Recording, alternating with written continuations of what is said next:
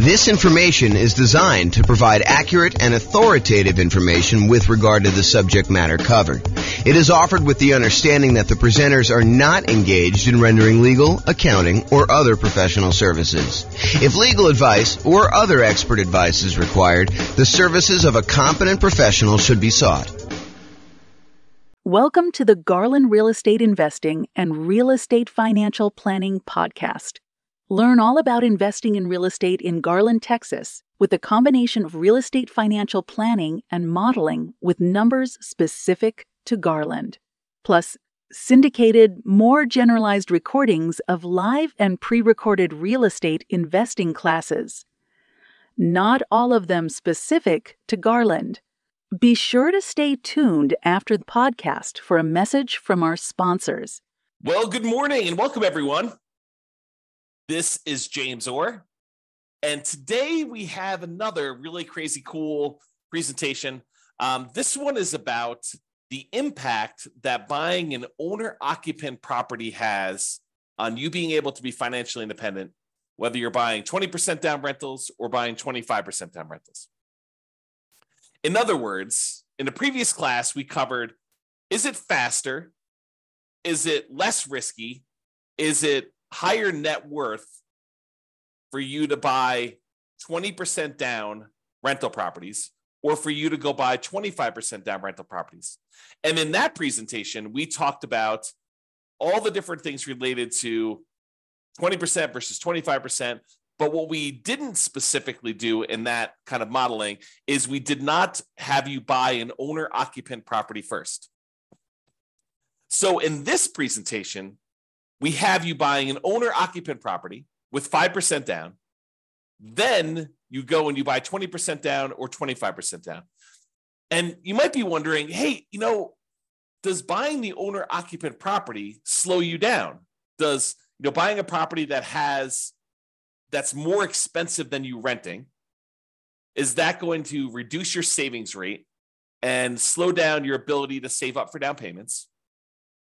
Or does buying an owner-occupant property where the mortgage payment, the principal and interest part of the payment, not the taxes and insurance, those are actually going up, but the mortgage payment stays fixed such that over time you end up saving more money than if you didn't buy an owner-occupant property, because rents would keep pace with inflation. So the amount you're saving would normally stay about the same over time. But if you buy an owner-occupant property and you have that mortgage payment be fixed, yeah, maybe at the very beginning, it's worse for you. You're saving less. But because the principal and interest part of the payment does not change, that remains static. And so over time, the amount that you're able to save to invest in whatever you're investing, in this case, putting 20% down, 25% down to buy rental properties, but it could be stocks, it could be bonds, it could be, Dogecoin, it could be whatever you're investing in, right? Because you'll end up having more to save if you buy this owner-occupant property as time goes on, because you fix in your cost of living expense, part of your cost of living. There's still some that's going up, the taxes and the insurance and the maintenance and all that other stuff on the property, but the mortgage payment is fixed. And the other weird thing about this is at some point, 30 years in the future, if you're getting a 30-year loan, you get rid of that payment completely. Your principal and interest part of your loan goes away because you paid off the loan. So now you're living on taxes and insurance and maintenance on the property.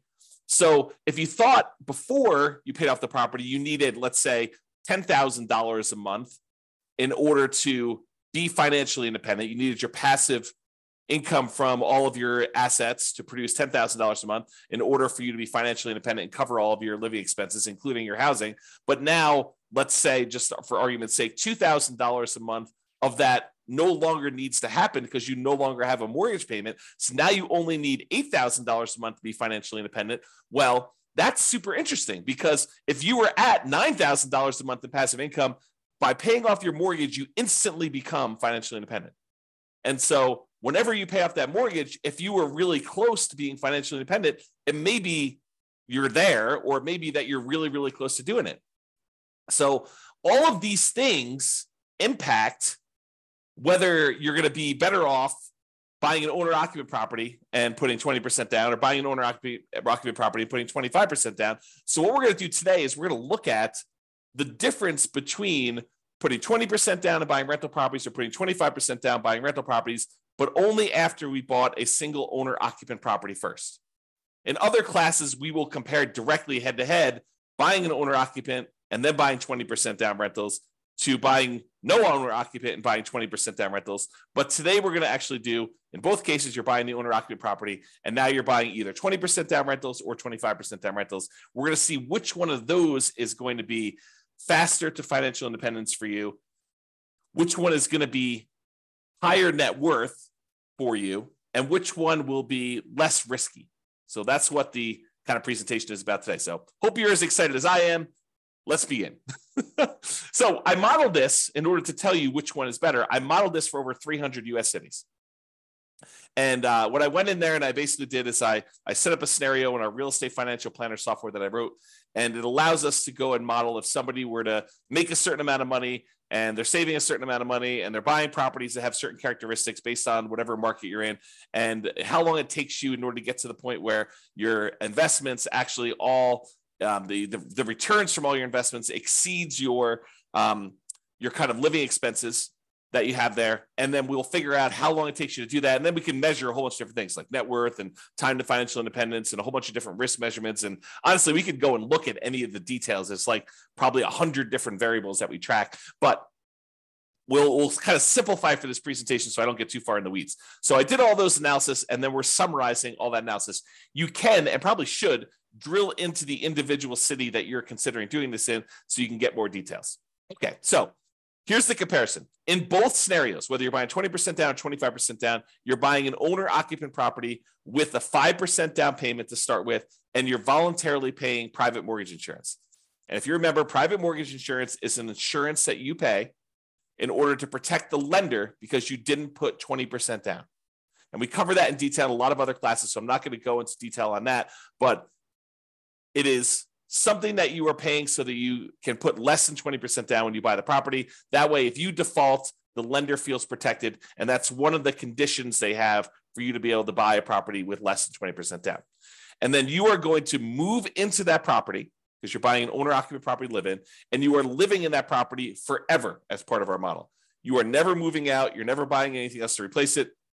You're basically buying the property, moving in, living there forever.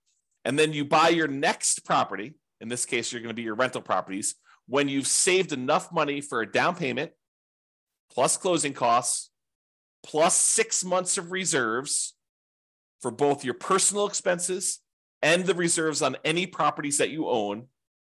And you can qualify for the loan based on a 45% debt to income ratio.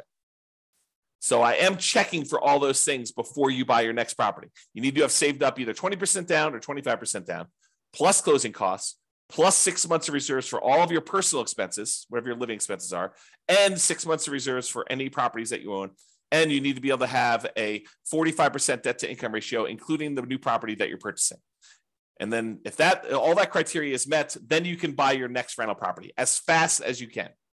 And some of them are going to be faster than others because in some markets, the cash flow is better and it actually helps you qualify faster with that debt to income ratio. And some of them, the cash flow is worse and it slows you down from being able to qualify for that 45% debt to income ratio. You need to wait until your properties actually cash flow a little bit better before you can qualify for the loan.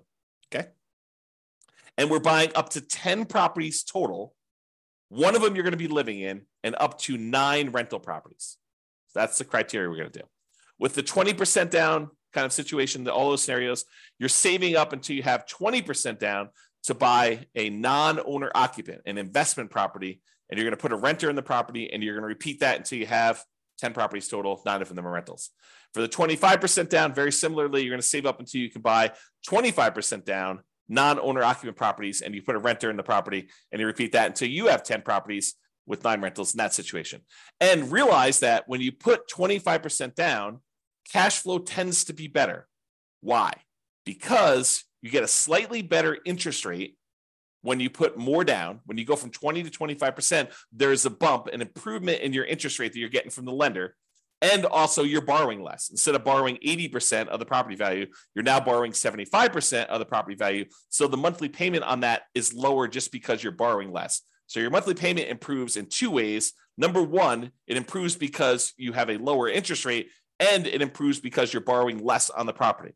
So you have improved cash flow, but it takes a little bit longer for you to save up that extra 5%. So your acquisition speed, at least in the beginning, is a little bit slower because it takes you a little longer to save up 25%. But once you start buying these 25% down rentals, the cash flow from them is a little bit better. So maybe your speed to acquire them actually speeds up later because you're actually producing more cash flow. And in a future class, this is not this class, but in a future class, I'm going to show you the comparison between buying properties with 20% down or buying properties with 25% down versus actually saving up and paying 100%, buying the properties for all cash. You may think that that's going to take forever. It's going to be so much slower than putting 20% down or putting 25% down because you're able to acquire the properties quicker and then you've got the asset growing and all this other stuff. If you go and you wait until you buy the property free and clear, it takes so much longer to do that. You may not buy a property for 15 or 20 years or whatever it is. Yes, but then once you buy the property, the cash flow on it is amazing because it's free and clear. And so that actually has a much more significant impact than I think a lot of people would think. And the speed difference between 20% down, 25% down, and buying a property free and clear is not what most people think it is. That's all I'll say for now. Realize that's coming soon. Okay. If you want to drill down and look at the charts that I'm going to present here, you can go to that URL on the screen there. I'll put it in the show notes if we're publishing this to the podcast, so you can click on it and you can see the difference between 20% and 25% down for the ones we're doing today. And by the way, a lot of the ones that I'm going to do in the future are already up. I tend to make them in advance. This is not like I make them and then present them, all on the same day. So realize that if you want to jump ahead and see some of the other comparisons we have, you can go drill down into those. You can even drill down to the individual city. All right, pause for a drink. All right, so because we're measuring how quickly people are achieving financial independence, I thought I should probably tell you what my definition of financial independence is. So financial independence is when your assets exceed the expenses you have for that particular person. So, excuse me, if someone is making whatever it is, and the amount they make varies by city, because in order for you to qualify for a house in one city might be more or less than qualifying for a house in another city. So I do take that into account. I basically set your income to be such that you can afford about a median price house in that marketplace. But then it also means that you need to overcome that higher income. You need to replace that higher income. So you're handicapped. You do make more money so you can actually buy the houses quicker, but then you're also handicapped because you need to make that much more in order to be considered financially independent. Okay, so what does that mean to be financially independent? You need to have income coming in from these 5 sources exceed your minimum expenses. Okay. Number 1 is net positive cash flow from rental properties. You take all of the income from all your rentals. Mostly it's rent, although it could be things like laundry or anything like that. If you've got multifamily, any income you have it, minus all of your expenses, including your vacancy, your principal and interest on your mortgage payment, any taxes, any PMI you have, any insurance, property insurance, any maintenance, any management of the property. So you take all the income minus all the expenses, your net positive cash flow, that counts towards you being financially independent. Plus, any money that you've got sitting on the sideline, whether it's waiting to be a down payment, or you've acquired all your rental properties, now you're just taking all the money and investing it in whatever you're doing, in this case, probably stocks, taking all your money that you have on the side times this safe withdrawal rate.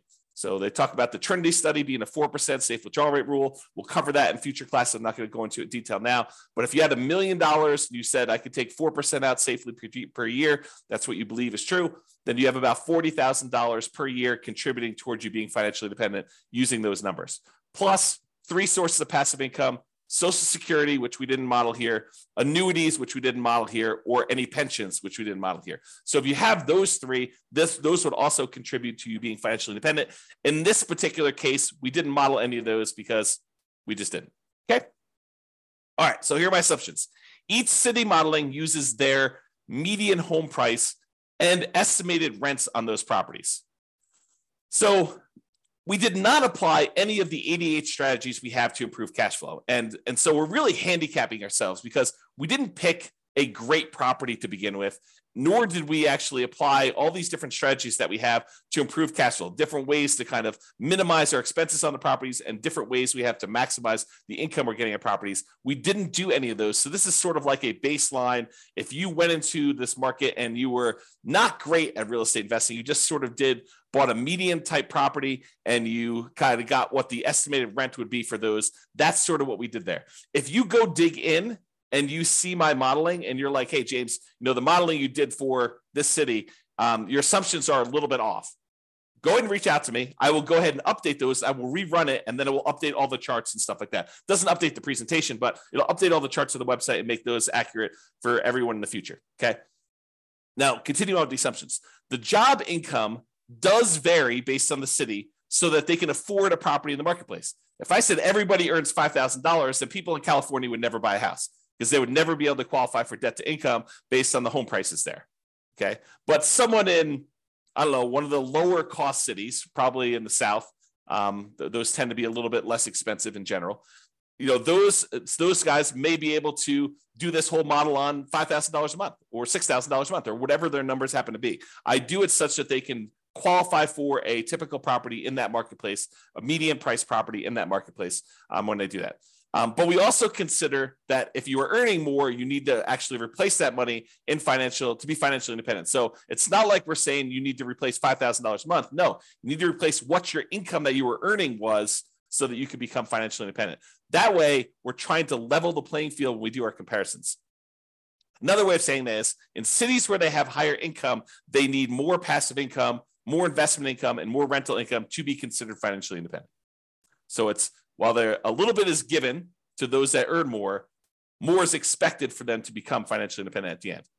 And another assumption, we start with just enough in down payments to buy a 5% down owner-occupant property based on wherever they are. So it's 5% of whatever the prices of properties are there with closing costs. So we estimated 7% of the price of properties in their marketplace to kind of give them a little bit of buffer there. And if it's less than $10,000, which I don't even think it is, but if it's less than $10,000, then we set that as a minimum bar. So everyone starts with at least 10K. In most cases, it's going to be more than that. And so some people are starting with a little bit more, some people are starting with a little bit less, depending on the market. And the interest rates we're using for the owner-occupant property, as of right now, they're probably in this ballpark. They change a little bit each day. And with all the volatility going on in the marketplace, I'm recording this in March 28th of 2023. But if you kind of look at what the interest rates are, we're saying that interest rates are about 6.5% for owner occupants with 5% down. Plus, in addition to that, they'll have PMI. And if they're going to go buy a non-owner occupant property with 20% down, interest rates are estimated to be 7% for our modeling and no PMI for that because they're putting 20% down. And if you're getting a 25% down non-owner occupant loan, it's 6.75. So it's a 0.25% or quarter point difference between buying with 20% down versus buying 25% down. And I think that's conservative. Check with your lender because it varies a little bit each day, but I think that usually it's a little bit more than that. So I'm slightly handicapping the 25% down purchases by not giving the full benefit that they're going to get. And in that case, by the way, they're not paying PMI either. So with both of the non-owner occupant purchases, they're not paying PMI. Okay. And I modeled this out for 100 years, not because I think you're going to live to be 100 years from now old, which you may very well, but because I was modeling it out for 60 years at first, which I think for some people is too short and some people it's probably too long. However, we're finding that sometimes they achieve financial independence right after we stop doing our modeling. So I did 100 years to give us a wider range of finding out when people achieve financial independence. And you can see all of my assumptions in detail if you go to, at least for right now, realestatefinancialplanner.com/model. And you can pick your city and see a ridiculous number of models for your particular city and other cities if you want to see those too, and a whole bunch of comparisons of aggregate data for all the different cities at the same time. All right, so let's jump into the data. Let me take a drink. So, financial independence achieved. It turns out that when you buy an owner-occupant property and then you buy 25% down investor properties, you achieve financial independence faster in 216 cities out of 305. So in other words, about 2/3 of the time, it would be faster for you in achieving financial independence in 2/3 of the cities if you put 25% down when you bought your rental properties. If you decided only to put 20% down, it would be faster in about 29 cities, about 10% of the cities. So in 10% of the cases, it was better for you to put 20% down. In 2/3 of the cases, it was better for you to put 25% down. And in 60 cities, about 20%, it didn't matter at all. It was exactly the same. Time to be financially independent. Okay. So there were a bunch of cities where you never quite achieved financial independence, about 20 or so, give or take. And that varied. So, and most of those, you didn't achieve financial independence, whether you put 20% down or 25% down. Now, you may have accumulated a rather large net worth, but you may not have actually qualified mathematically as all those criteria we kind of said about cash flow and invested assets times safe withdrawal rate. That may not have technically triggered you to be financially independent. However, if you're 65 years old, let me use an extreme example. If you're 100 years old and you've got $10 million invested between your properties and your invested assets and stocks and bonds and everything else, and even though you technically don't qualify where the cash flow from your properties and the invested assets times your safe withdrawal rate actually equals what you need to be considered financially independent. If you have $10 million and you're 100 years old, are you probably okay? Yeah, probably, because you could probably spend, if you think, hey, look, the maximum I might expect to live is to be 110. So I could spend $1 million a year and just deplete my assets so that I end up with zero. So technically you could do that. So there may be situations where you have a whole bunch of assets, millions of dollars in net worth, but you technically don't achieve financial independence in the mathematical sense, where the income coming in from the properties and the income coming in from your invested assets times safe withdrawal rate and the pensions and annuities and Social Security, those combined too. But those don't quite make you financially independent. Okay. All right. So this shows you a histogram showing you how many of the cities achieved financial independence broken out by time. And so you can see, like, let's look over here on the low end here. There are some that achieve it in probably in the 5 year or so range. There's about 5 cities that do that. And it doesn't matter if you put 20% down or 25% down, it's about the same number. The same thing here with this kind of up here when you're in the 8-year rule, kind of like in that general period of time. And then about 10 years, looks like there are some properties where if you put 20% down, you achieve financial independence a little faster compared to 25% down. But what I want to point out to you about this is these look relatively similar to me, except there's this big bump here right after about the 30-year point. What is happening after this 30-year point? What happens after 30 years? You pay off your owner-occupant property because you bought the property with 5% down at the very beginning. Then you started saving for your investment properties. But after 30 years after you buy your owner-occupant property, that thing gets paid off. So a whole bunch of scenarios got to the point where they were financially independent as soon as you paid off this owner-occupant home. So you can see there's a big bump in here from when people pay off their houses. Now, that's not what's doing it for everybody, but it does have a big bump there when that happens. Okay? So you can see that. All right. So what this chart is showing you, it's showing you how many months faster it was to put 25% down or to put 20% down for each individual city. Each city is its own dot. The green ones show where it was better to put 25% down by this number of months, however many months it is away from this zero line. So like this one right here is about 25 months. So it's 25 months faster for this particular city than putting 20% down. So it's about 2 years faster or so for this particular city if you put 25% versus putting 20% down. And this axis shows you how expensive the properties are in that marketplace. So there's this market right here has really, really expensive properties, and it was better for you to put 25% down by about 6 months in that particular case. And you can see how far away they are from this kind of zero line shows you how much better. So I'll make some general statements about this data. When you put 25% down, sometimes it's a lot faster. They're a lot farther away from the zero line. Sometimes they're not, and sometimes they're exactly the same. That's all the ones that are on zero. Okay. But when you look at the ones that are red, the red ones are where a 20% down is faster by that many months. there are times when 20% down is faster, but not by that many months. So 25% was quickly behind it if you did that. But there are some times when you put 25% down where it made a huge difference. In this case, it's like 3 years faster for you to put 25% down. Now, if you love your job and everything is amazing and you think this is great, I'm not in a hurry to be financially independent, stop working, which is what happens, by the way, in our modeling. When someone becomes financially independent, we have them stop working. But if you're like, hey, listen, I love my job, I don't care, then does it really matter if it's 3 years faster to be financially independent? Probably not. But what if you hate your job? What if you're like, I can't wait to be done with this. I need to be financially independent. I want to spend time with my family. I want to spend time with my significant other or my kids or my grandkids. And I want time to be able to do what I want to do. Well, then 3 years may be a long time. And, what's the value of knowing that you could be 3 years faster? What kind of value does that add to you if I could show you which strategies are better versus which strategies are worse, which strategies are less risky, which strategies are going to get you there faster, which strategies are going to give you a higher net worth. So I don't know, 3 years could be life-changing.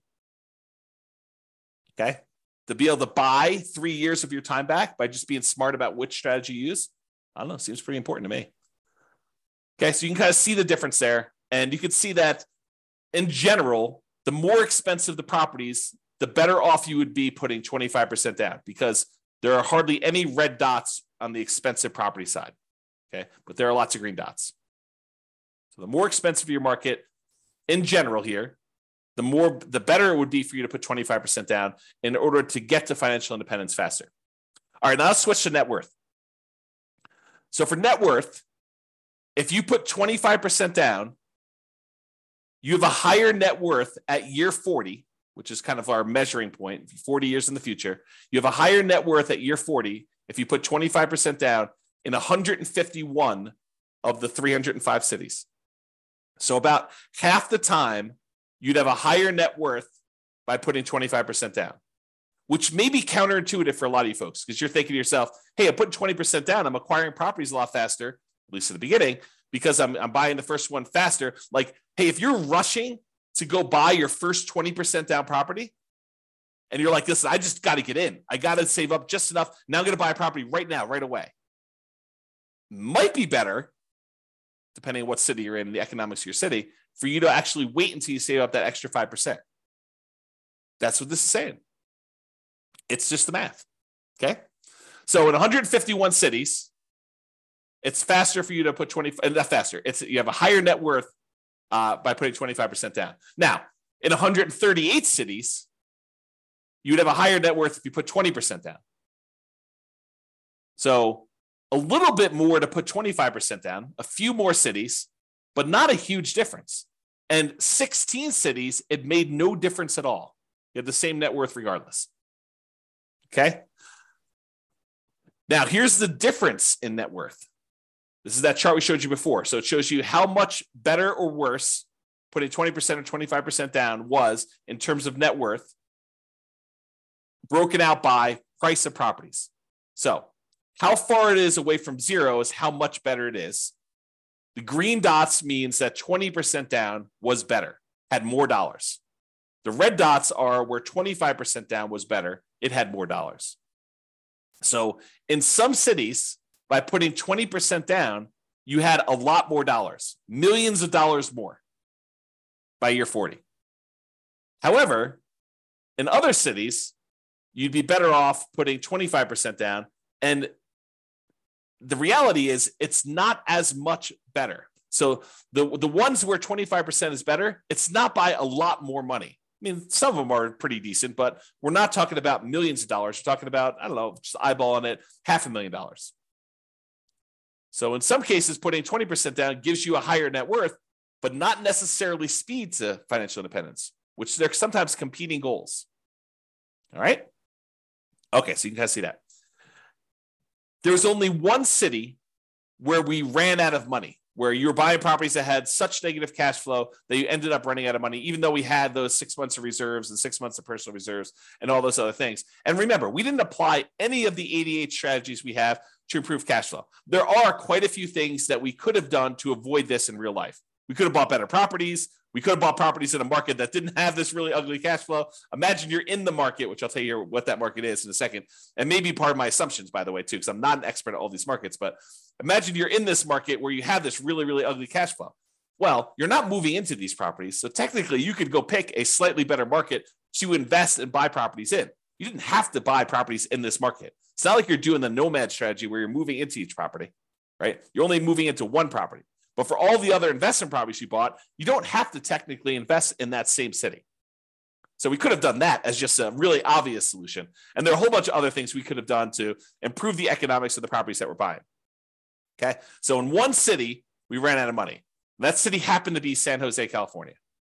And it could be that my assumptions were wrong. Like maybe my estimate of rent on the properties that we said were the median price properties were just off in San Jose. It's definitely a possibility. So if you happen to be in San Jose, please reach out to me and let's go over the assumptions that we used for San Jose and we'll correct those. And then we'll rerun it. And maybe San Jose looks amazing then. I don't know. Okay. So I'm just not familiar with that. All right. So that's all we got there. All the other ones did not run out of money in our modeling. All right. Here's a quick summary. So this shows you, there's two different slides here. One where we look at what the median was. And by median, I mean, we took all the values, let's say for net worth as an example, we lined them up from the smallest net worth to the highest net worth. Then we looked at what the middlemost one was. And we told you what the median, the middlemost number was for net worth. And so, for example, with 20% down, the median, the middlemost net worth was just about $8.9 million. But the median net worth when you put 25% down was about $9.023 million, or a little bit more, about $100,000, $116,000 difference. Not a big difference, in my opinion. It's about 1.3% different, with 25% being a little bit higher on median net worth. Now, I did median, but I also do average. Average is where you add up all of them and you divide by the number that you have, and so you get an average. Okay, and so the average net worth is about 11.9 million versus 11.8 million. Again, about $134,000 difference. Again, about 1.1%. So not a significant difference there in net worth. But in both cases, I'm sorry, in the case of median, 25% down is a little bit better. In the case of average, 20% down is a little bit better. So depending on whether you're looking at the median case or the average case, depends on which one would have been better for you, 20% or 25%. But honestly, they're only like 1% off. And that's not that big of a difference. And in addition to that, this is a net worth 40 years in the future. So it's in like inflated dollars. If you think about that, right? Like think about, 40 years ago, what the cost of things were. They were a lot cheaper than they are today.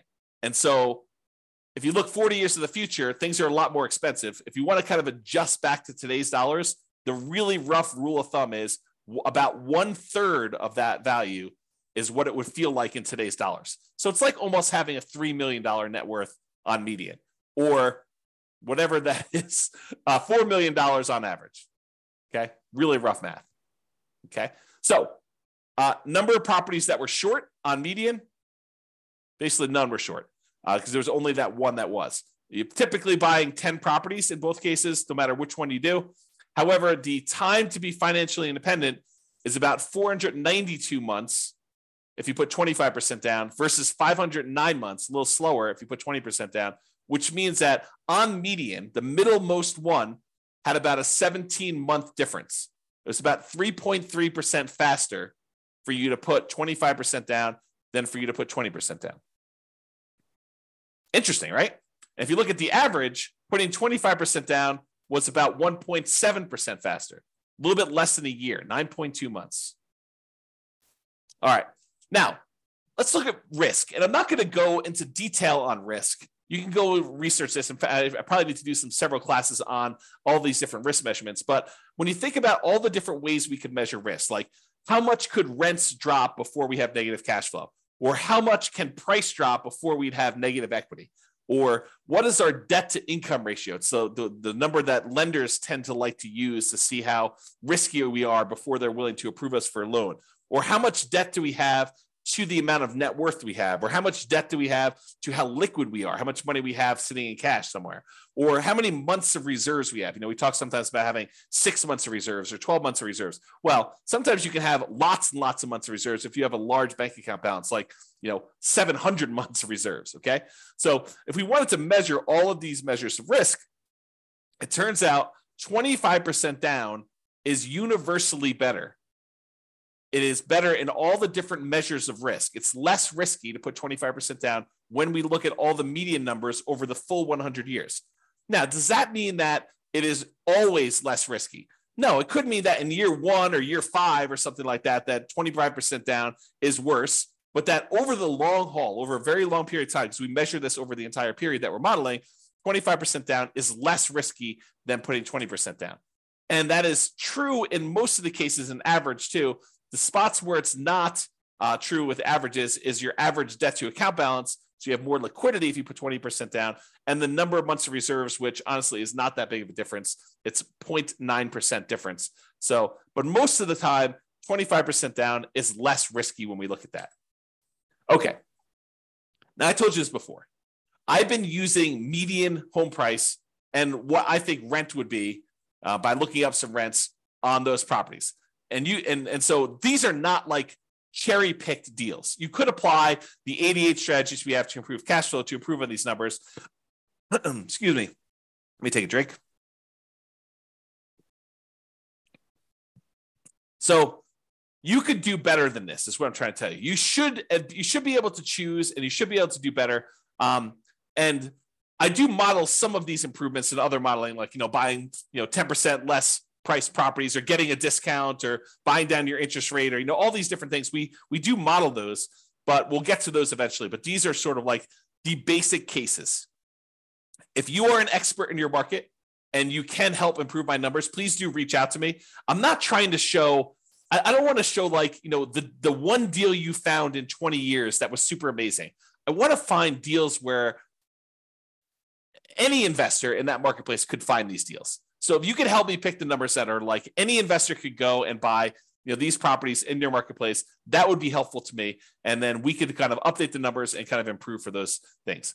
And as I mentioned earlier, there's really no local market limitations with this. If you're in a market where you have really bad economics, you could literally choose to invest in another market. You could go put your 20% down and buy properties in a much better cash flowing marketplace than the one you're living into. Now, the one you're buying is an owner-occupant, you're buying that in your local marketplace. But all the other investment properties, the 9 other rentals, could be somewhere else. So just realize that it could be better than what we're showing. All right, so in conclusion, in our current market conditions, our current price, our current interest rates, our current rents, in about 305 U.S. markets, using what I would consider to be less than ideal median price to rent properties, putting 25% down is slightly better in terms of net worth and speed to financial independence.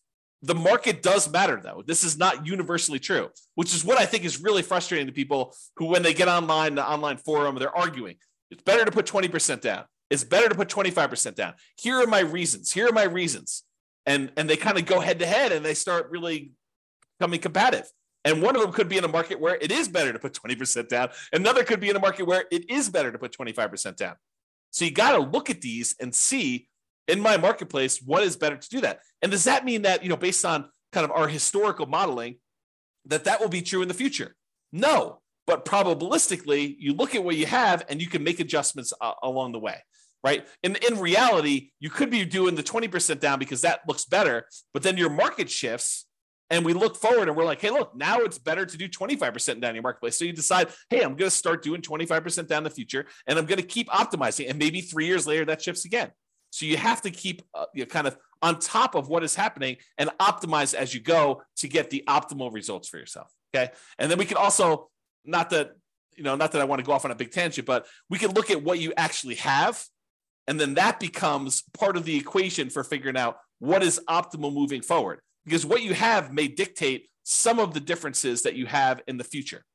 So by having 3 rental properties that you bought a certain way may impact which of these options you really should do. Okay. All right. In general, putting 25% down is less risky. I think that's a good general way of saying it. There are some small exceptions to that, but in general, that's it. It is best, in my opinion, for you to look closer at your specific market, your specific situation, and apply as many of the 88 cash flow improving strategies as practically possible to improve on your own implementation.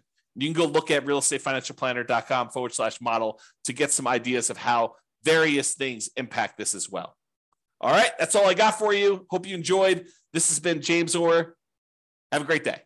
Bye-bye for now. With home prices up, mortgage interest rates up, and rents up, but not quite enough to counteract the higher prices and interest rates, cash flow on rental properties in Garland is harder than ever.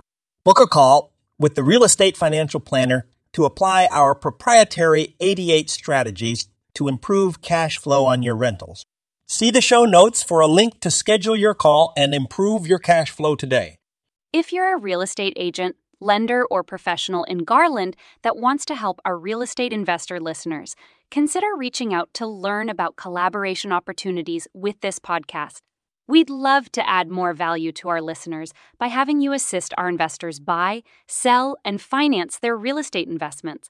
See the show notes to schedule a call to discuss collaboration opportunities.